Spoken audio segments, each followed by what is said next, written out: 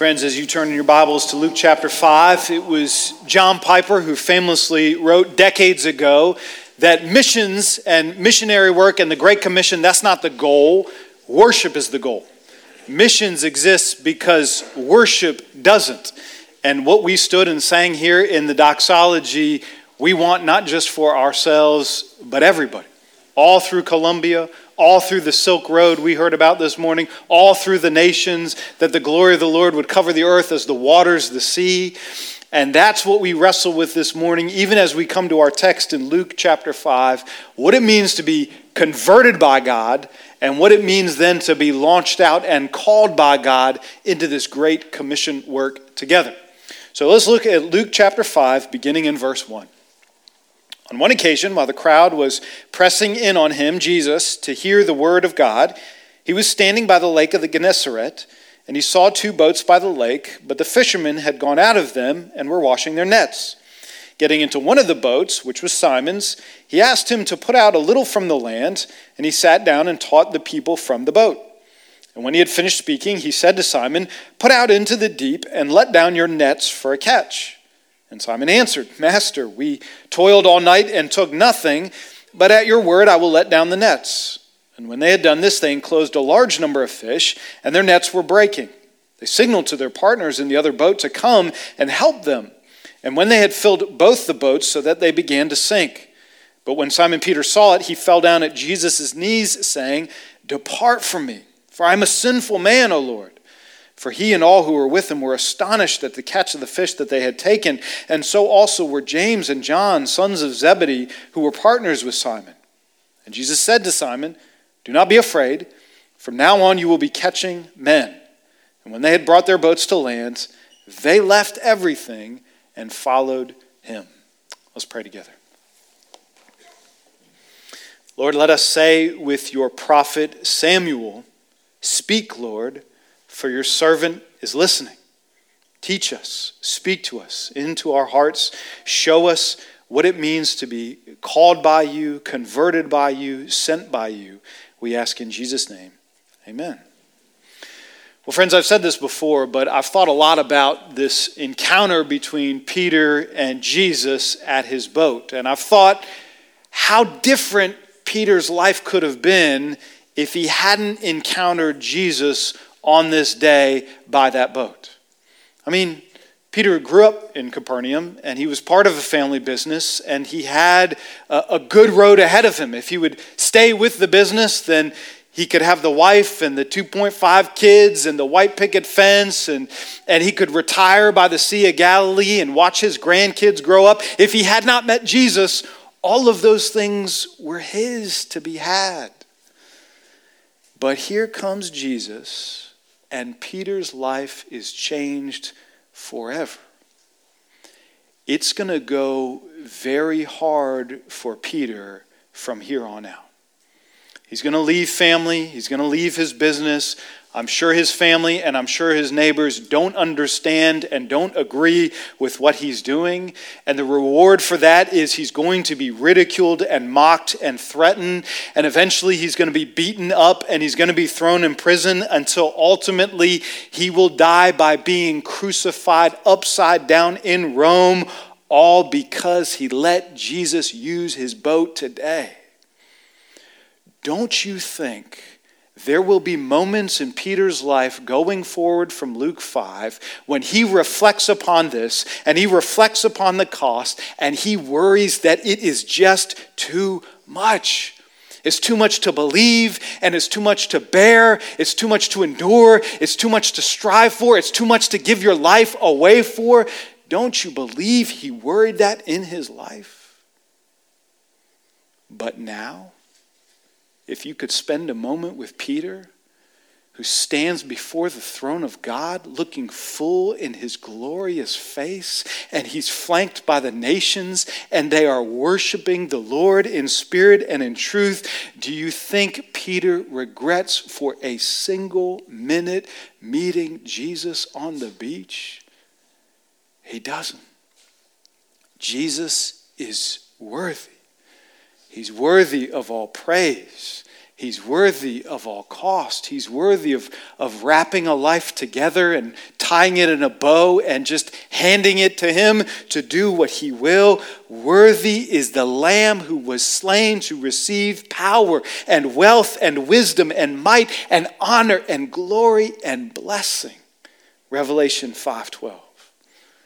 Jesus is worthy to Peter. And I tell you, church, Jesus will cost us. There's no fine print. Jesus will cost us, but we will find him oh so worthy. We get to watch that. We get to see a man converted, and then we get to see him called to a costly ministry. And that's not just for Peter's sake, that's for all of our sakes. We watch it, and then we follow Peter as Peter follows Jesus, and we absorb this call for ourselves. Let's talk about his conversion first. Now, we said that Jesus grew up in a little village way up north called Nazareth, and eventually he moved from that to a bigger town called Capernaum, which is right on the Sea of Galilee, also called the Lake of Gennesaret. It's a fresh body of water. And this is not a fairy tale setting. This is not like long ago in a galaxy far, far away, there was a man named Jesus. This is a real place. We can get on a plane today, if you spot me, and we can go to Israel, and I can show you where Capernaum is.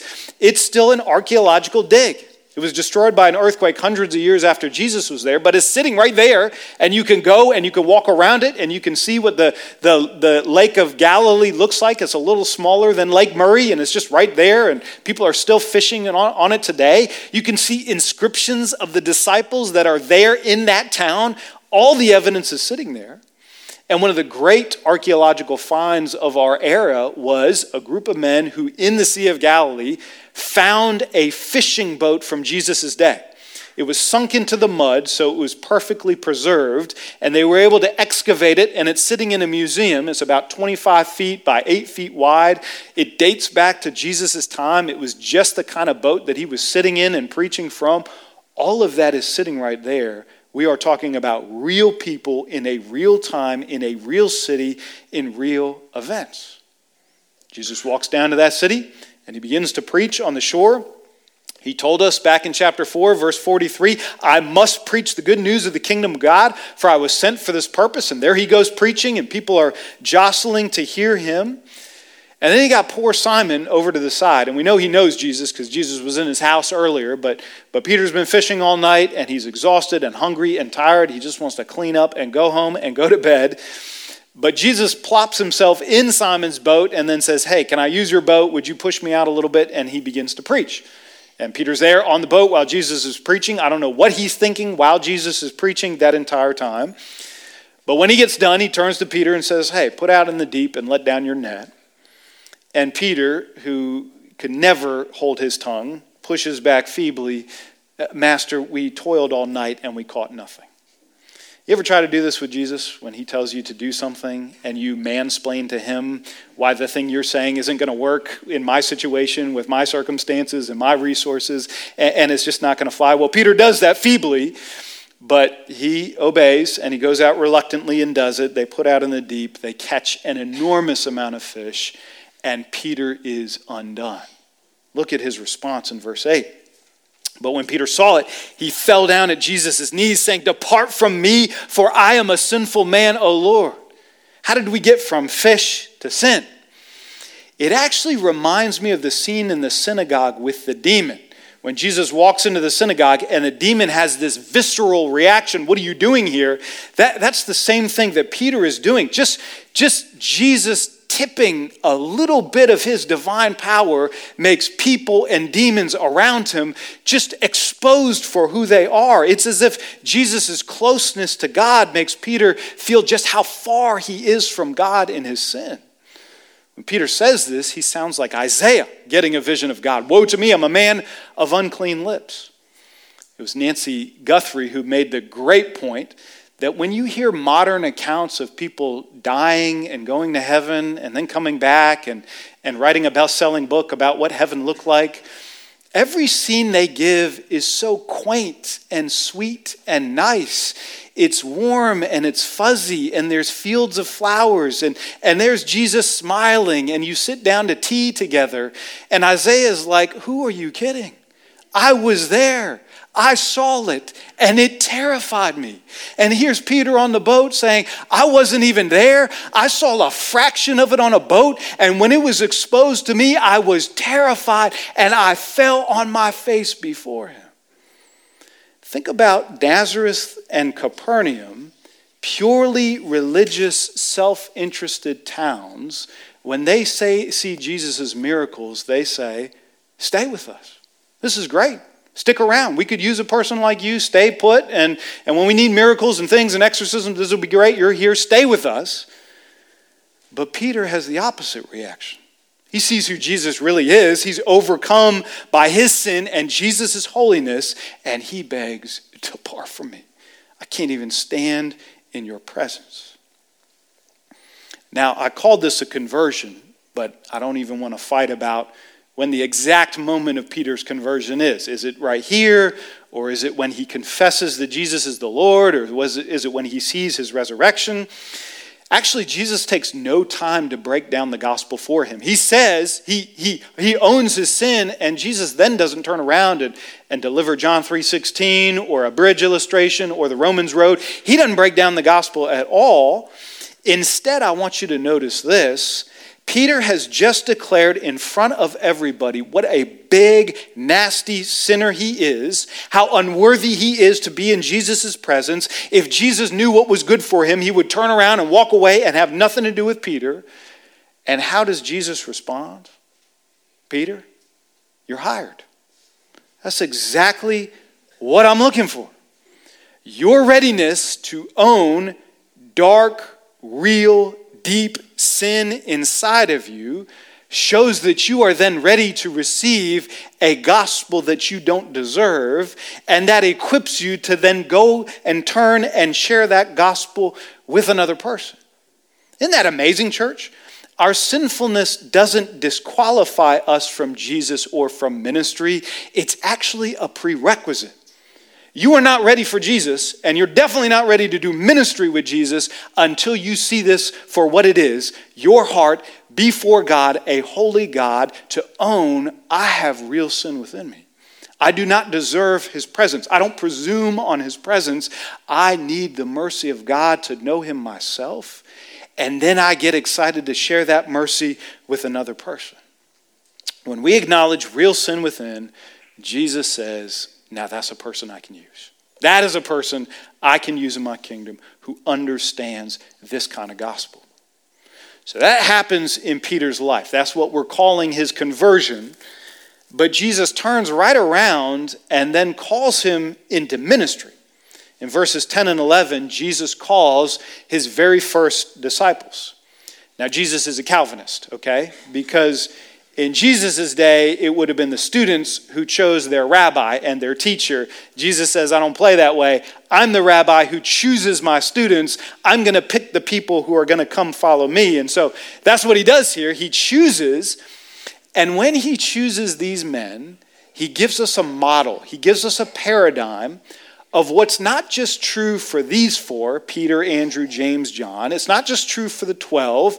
It's not just true for cool stories that happen in the beginning of the book of Acts about the early church. What Jesus does with these men is true for all disciples.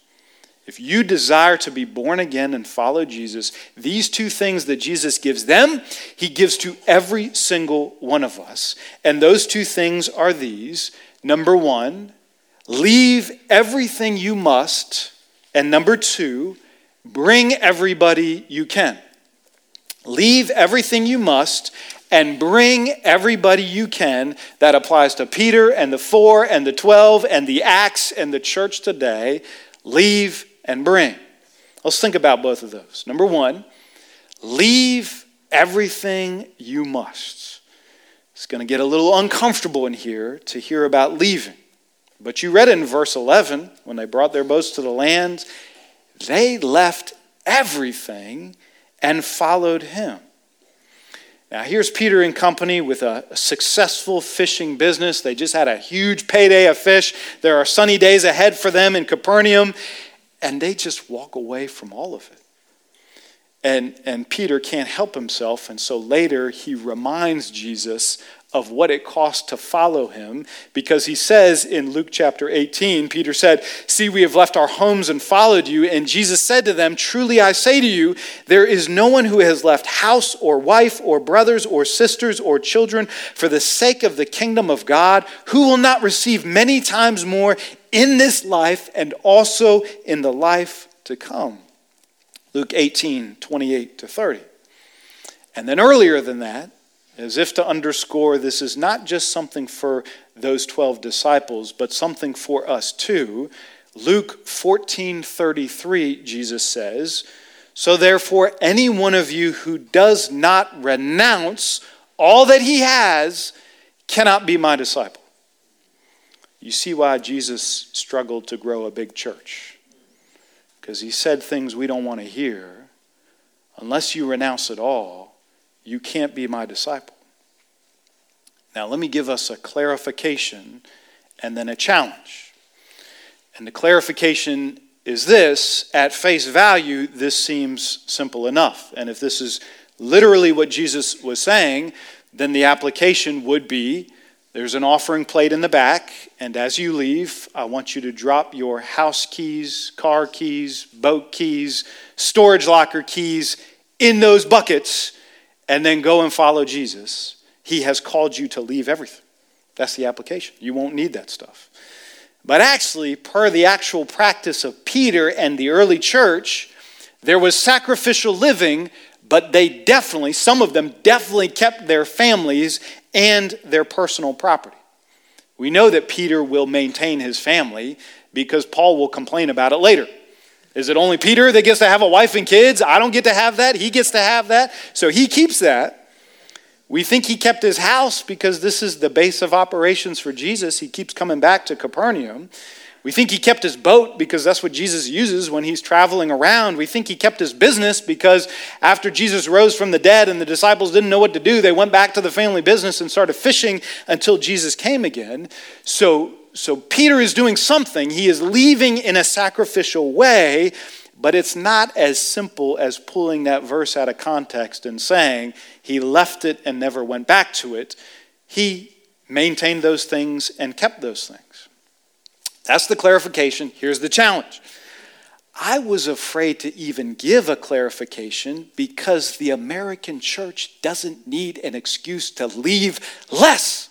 She hardly needs to be talked out of self-denial and self-sacrifice and being too radical about her faith. She hardly needs any clarifications at all because she struggles to show forth a Savior who is so worth everything. I would leave it all behind just to have him, when everybody else watching us is wondering, what have they really left? And what has it really cost them? Because they have what I have, and some of them have more than what I have. And it doesn't look too bad to follow Jesus. I stayed in a Hampton Inn recently, and I went to their fitness center, which is a depressing place. It's small and it's cramped, and there's some broken machines in there and some dumbbells, and there's a list of rules on the wall, and it says a bunch of stuff. Don't sue us. No kids in here. No guns in here. Use everything properly. And then the final rule is a kicker. It says, stop at the first sign of stress. Now, what are you doing in a gym if you're going to stop at the first sign of stress? How can anything of value happen in a fitness center if we are going to stop at the first sign of stress? That's a sign sitting in the Hampton Inn Fitness Center right now, and I fear it is a banner over the American church. Stop at the first sign of stress. You pick a Christianity that fits you and fits your budget and fits your dinner table and fits your time commitments and fits your weekend schedule. You choose what level you want and you enter there, and that'll be perfectly fine. And then along comes Jesus saying, if anyone would have come after me, let him deny himself and take up his cross and feel stress. You will feel the stress of following Jesus. Ministry is hard. Relationships are hard. Peace and unity in the church is hard. Holiness and self-denial are hard. I can't think of a single thing worth having in the Christian life that doesn't come at the end of a cross. It doesn't come at the end of self-denial. It doesn't come at the end of incredible cost. If you find a place and you gather in a place that is free of stress and it's free of cost and it's free of sacrifice and it's free of self-denial, that ain't a church. That's a Hampton Inn. You have not found a body of Christ where you will come and be co-crucified. This is going to cost us. Jesus will cost us more than we can imagine. I wish I could tell you what it will be for you and for your family and for your relationships. I wish somebody would have warned Peter sitting there that day what it will cost him. Jesus will cost us dearly, but then he'll give us himself, and it will be of greater value than anything we could ever imagine. He's the pearl of great price. So we leave everything we must, and we bring everybody we can. Jesus says this is not just for you. Don't take this and go home and hide it under a bushel. This is not just yours. This is for you and for your spouse and your roommates and for your kids and your classmates and co-workers and neighbors and your barber and your plumber and the grocery store cashier. This thing is for everybody. You're going to bring everybody. Jesus tells Peter, do not be afraid. From now on, you will be catching men. We, church, we're going to be fishers of men. We're going to cast this net wide in our city, and we're going to cast this net wide through missions, and we're going to cast it through praying for our city. We're going to cast it through doing mercy ministry in our city. We're going to cast it through living out the gospel in front of a watching city. We're going to do it when we go to a growth group and get trained in evangelism. We're going to do it when we show up at work and find winsome ways to bring up the gospel. We're going to cast this net wide because it is for everybody. We're going to bring everybody that we can. And Jesus gives us, and I'll close with this, a miraculous metaphor to show how this is going to work. This is not you that's going to do this. This is Jesus that's going to do it. And he says, I'll show you, because we just watched Peter fish all night, and then we just watched him fish for an hour, and Jesus says there's a kingdom principle right here. Peter, without Jesus, all night in the boat equals no fish. Peter, with Jesus, equals so many fish they're about to sink. Jesus has this knack for lavish miracles. You're gonna see this in the gospel. Jesus doesn't do things in half measure. When he does a miracle, he does it through and through, above and beyond. When Jesus does this miracle for Peter, he doesn't give him enough fish to pay his rent. He gives them so many fish that the boats are about to sink. When he feeds the 5,000, he doesn't just give everybody a bite to eat. They're full and they still collect 12 baskets. Jesus is giving a principle of how he operates in his kingdom. Where Jesus is absent in busy ministry, it's going to be a lot of long nights and empty nets. We've done that. We've tried to muscle some ministry. We've tried to throw some human gifts into ministry. We've tried to skirt around prayer or a season of seeking God in something and just tried to make something happen in ministry. And we have had some long nights and some empty nets without the presence of Jesus in what we're doing. But where Jesus is present, in his kingdom work, the fruit is full and lavish, is over the top, and it's abundant. It's from Jesus, it's done by Jesus, and it gets presented back for Jesus. Let's pray together. Father, do this work within us. I pray that you would convict us and show us through your presence that we are sinners, desperately in need of this gospel, desperately in need of the grace of Christ for us. And as you call us to yourself, as you convert us, as we're born again, as we feel the lavish love of Christ, we will feel your call on our lives to leave what we must and bring what we can by the power of Jesus. We ask it in his risen and reigning name.